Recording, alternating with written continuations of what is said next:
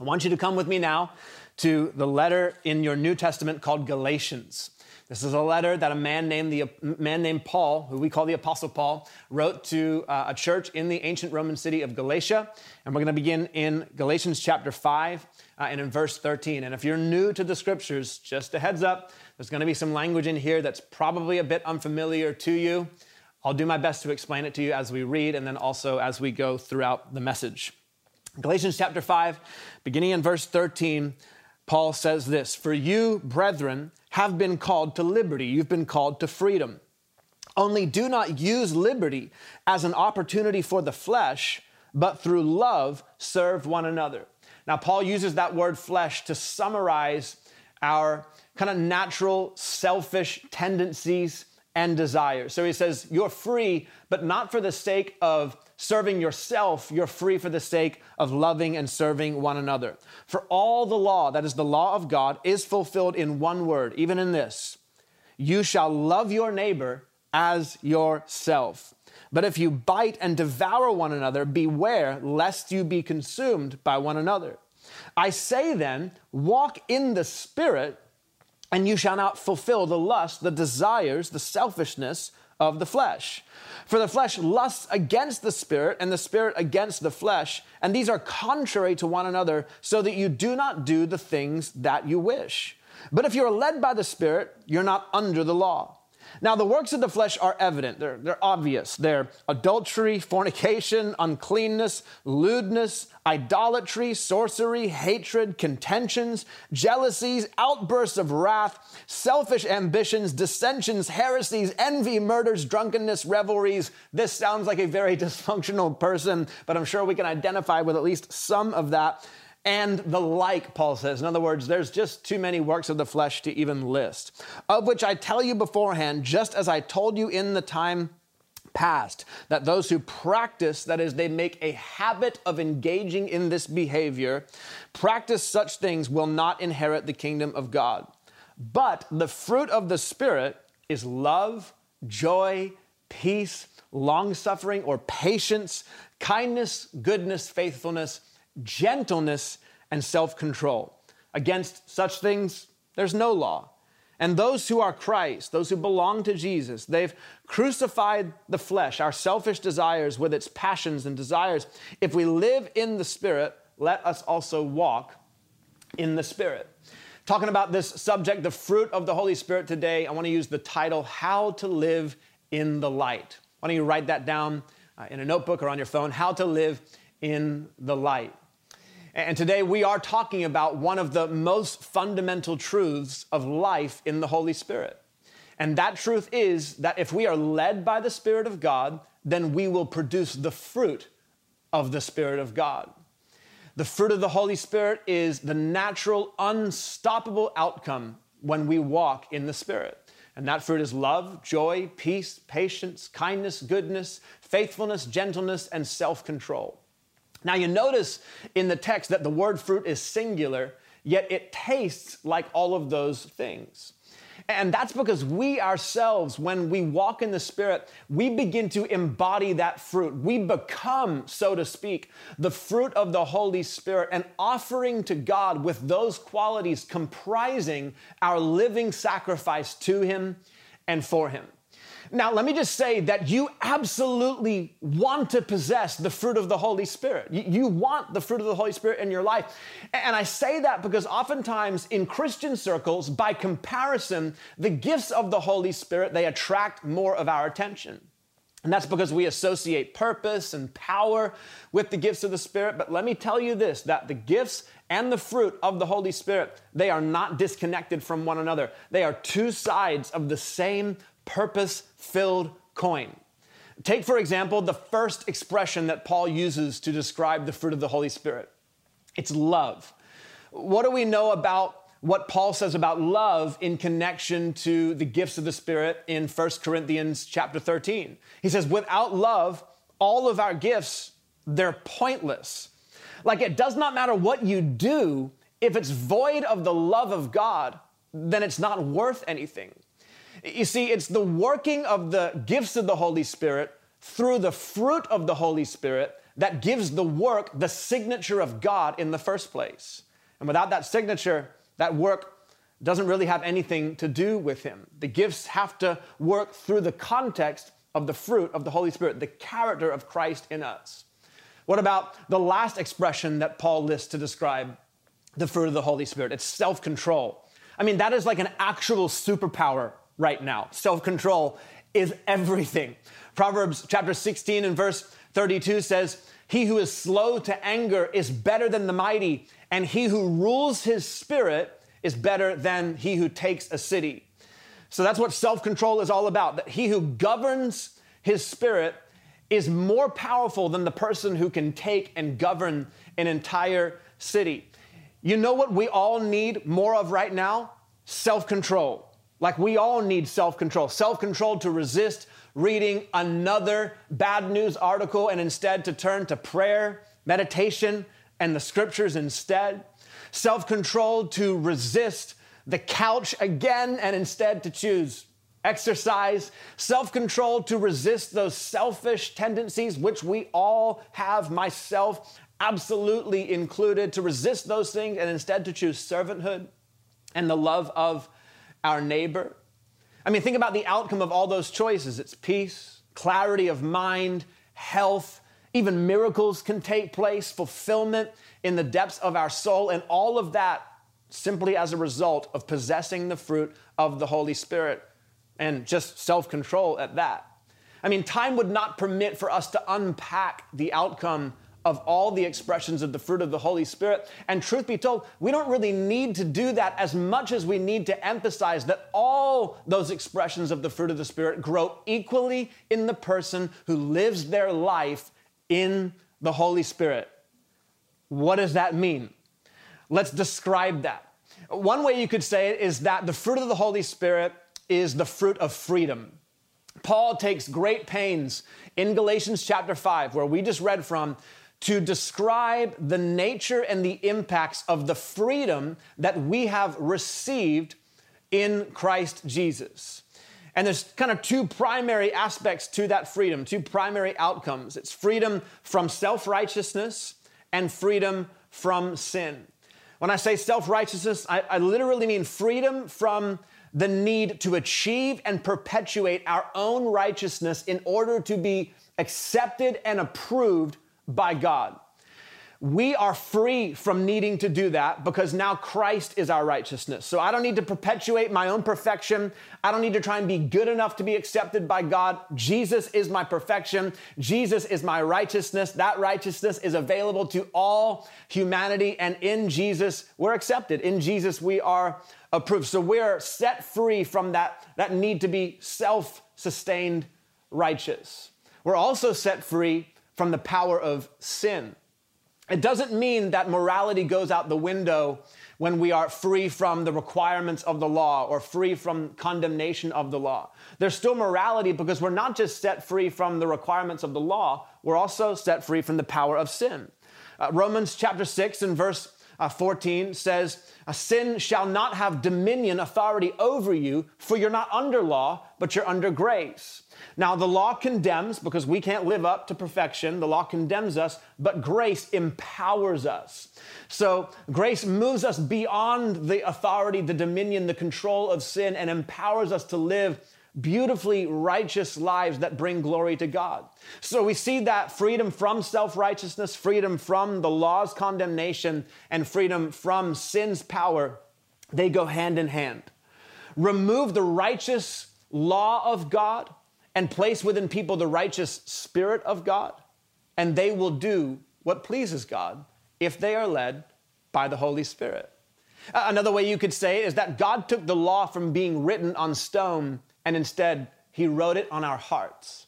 That's what it's like to be led by the Holy Spirit. He leads us in an atmosphere of freedom where the fruit of the Spirit, the nature of Jesus, grows in us. You can think of that atmosphere as the perfectly conducive atmosphere for growth. It's like heavenly sunlight.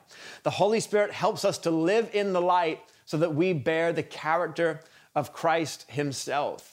He helps us to live in an atmosphere of freedom where what the law could not produce in us and what sin tries to rob from us actually grows abundantly in us, the beautiful fruit of the Holy Spirit. The Holy Spirit wants to help you live in that light so that you can bear the fruit, so that you can be a person who is just comprised of love and joy and peace and patience and all the rest, that your life would be a beautiful offering to God and beautiful service to other people.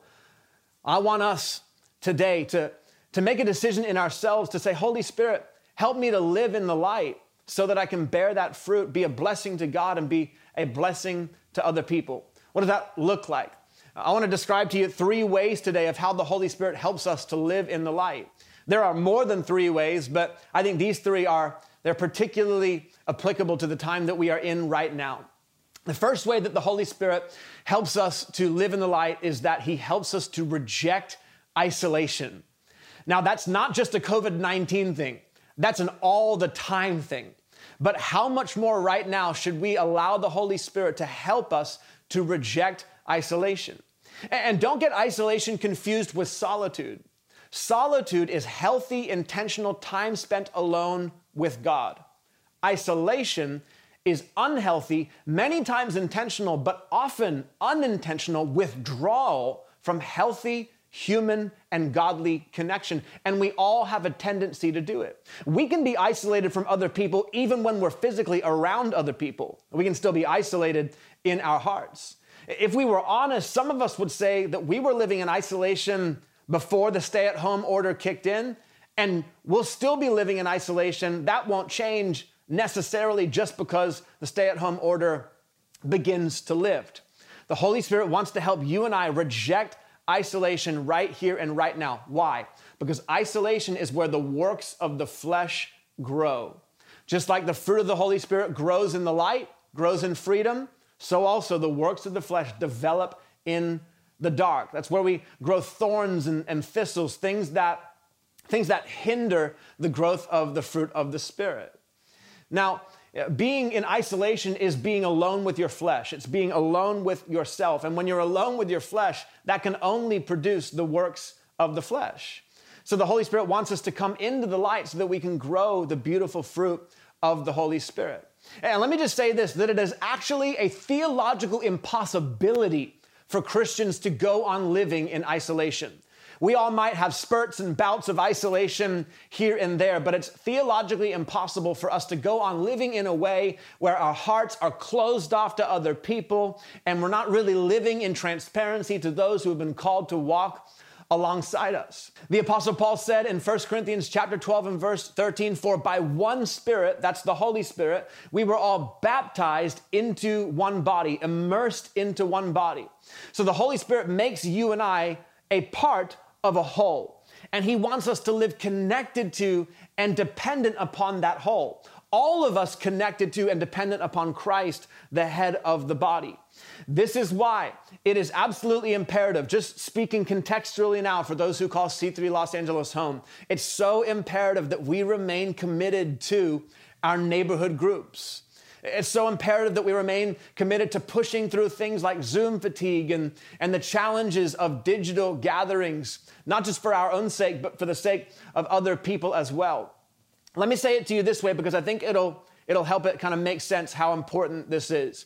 That right now, we are not so much one church in 3 locations. Right now, we are one church in 30 neighborhood groups. In fact, I anticipate that the first step out of this church experience, where it's strictly online, I anticipate the first step will be that we'll gather in neighborhood groups on Sundays to watch church online together, worship with one another, pray with one another. I don't know that for a fact, but I have a strong sense that that's probably the next step out of this current stage. We will definitely be one church in 30 neighborhood groups then, but it's still true in all the same ways right now.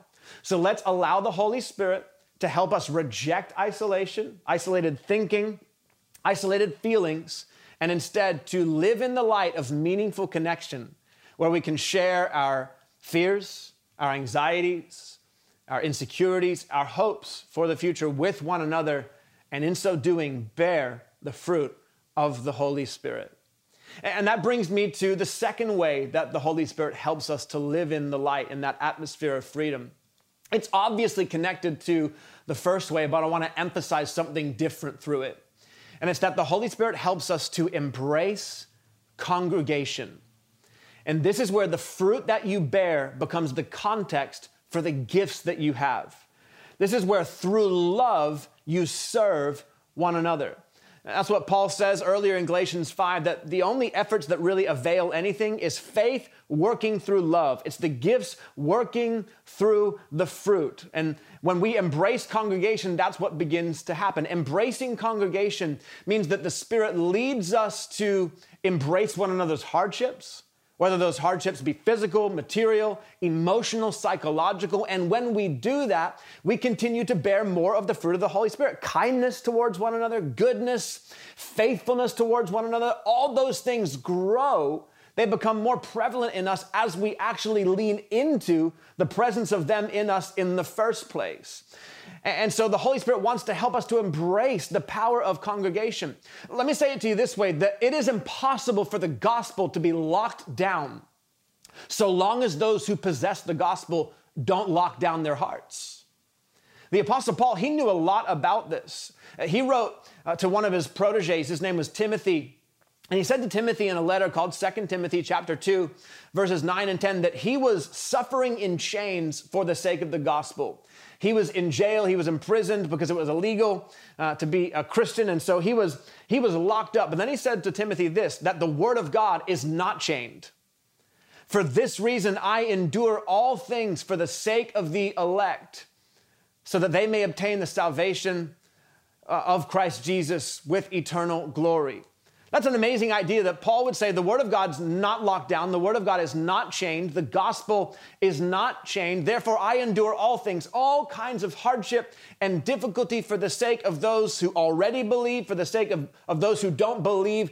Yet I'm going to go through whatever I need to do to keep declaring the gospel, the Word of God to all these people so that they may enjoy the wonderful benefits of the salvation that comes from Christ Jesus. That's what it means to embrace congregation.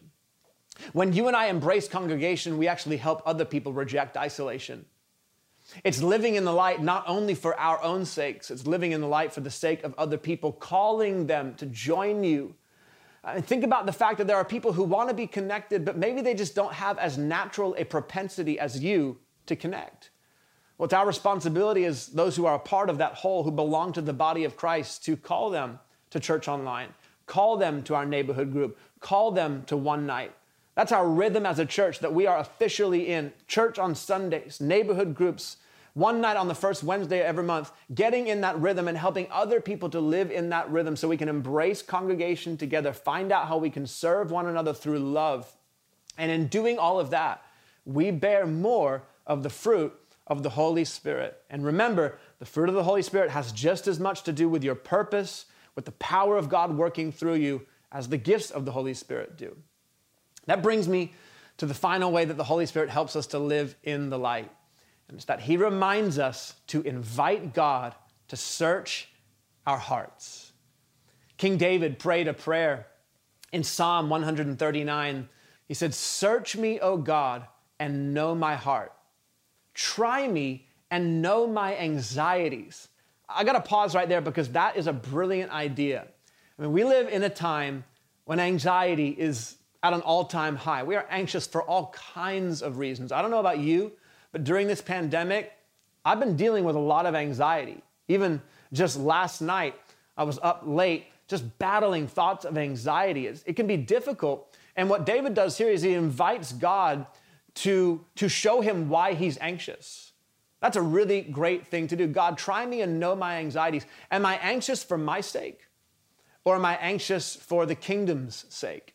Is my anxiety self-centered or is it God-centered? Is it others-focused? Because if I'm anxious for my sake, Lord, help me to put that anxiety away. That's not healthy. I only want to be caught up in thinking about how I can serve and love you, God, and serve and love other people. Try me and know my anxiety. See if there be any wicked way in me, and then lead me in the way everlasting. If you and I want to bear the fruit of the Holy Spirit, we have to get in the habit of regularly asking the Holy Spirit to show us what's in our heart. Our hearts are like soil. Jesus said that. And He described to us how oftentimes the soil of our hearts can take in things that actually inhibit the growth that He wants to bring forth in us. Rocks and weeds and thorns, and those things can choke out the growth that Jesus wants to bring in our lives, the growth of the beautiful fruit of the Holy Spirit. And oftentimes those inhibiting factors, they are a result of the works of the flesh going unchecked and unrepented of. So what we do is say, God, reveal to us what's in our heart. What might be inhibiting the growth of love? What might be inhibiting the growth of joy, faithfulness, self-control? Show me those things, and Lord, help me uproot them. This is what we do when we live in an atmosphere of freedom, because remember, it's not just freedom from condemnation, not just freedom from sin, it's also freedom to have friendship with God. It's freedom to love and to serve God. We're living in that atmosphere of freedom where we are unbound and unshackled and empowered by the Holy Spirit to love and serve God. And because we have that friendship with Him, every time we become aware of something that's in our heart that shouldn't be there, we instantaneously can lean upon our friendship with God and say, God, help me get rid of that. Help me get rid of the envy. Help me get rid of the selfish ambition. Help me get rid of the lust or the anger or whatever it is. God, just help me get rid of it so that I can keep becoming more like Christ, keep becoming a phenomenal servant and lover of people and a lover of you, God. When we do that, we will naturally bear the fruit of the Holy Spirit. You see, bearing fruit is not so much about trying. Jesus said, I want you to abide in me as the branch abides in the vine. And when you do that, you'll produce fruit. So notice that it's not about the branch trying to bear fruit. It's just about abiding, just remaining in your friendship with God. And when you do that, fruit naturally comes forth. What it is about is removing the obstacles, removing the hindrances, those things that get in the way of the growth. Ask God to help you do that, and He will. And then you and I can live as the hands and the feet of Jesus, ministering the love of God to people in our neighborhoods, our communities, our city, fulfilling the godly purpose that He has for our lives, and enjoying the growth of becoming more like Jesus and bearing the fruit of the Holy Spirit. It is the plan and the hope of God for every single one of us to be in that relationship with Him where that fruit grows. I want to make an appeal to every single one of you right now. If you are not in that relationship, please make a decision today to get into relationship with God. I want to remind you that it's not about you being righteous by your own effort. It's not about you and I needing to achieve our own perfection and saying, God, look at me, will you accept me? It's not about that at all. It's looking to Jesus, who's already achieved righteousness and perfection on our behalf. He went to the cross, He died for our sins. He rose again so that in His eternal life, we would have eternal life when we simply put our trust in Him.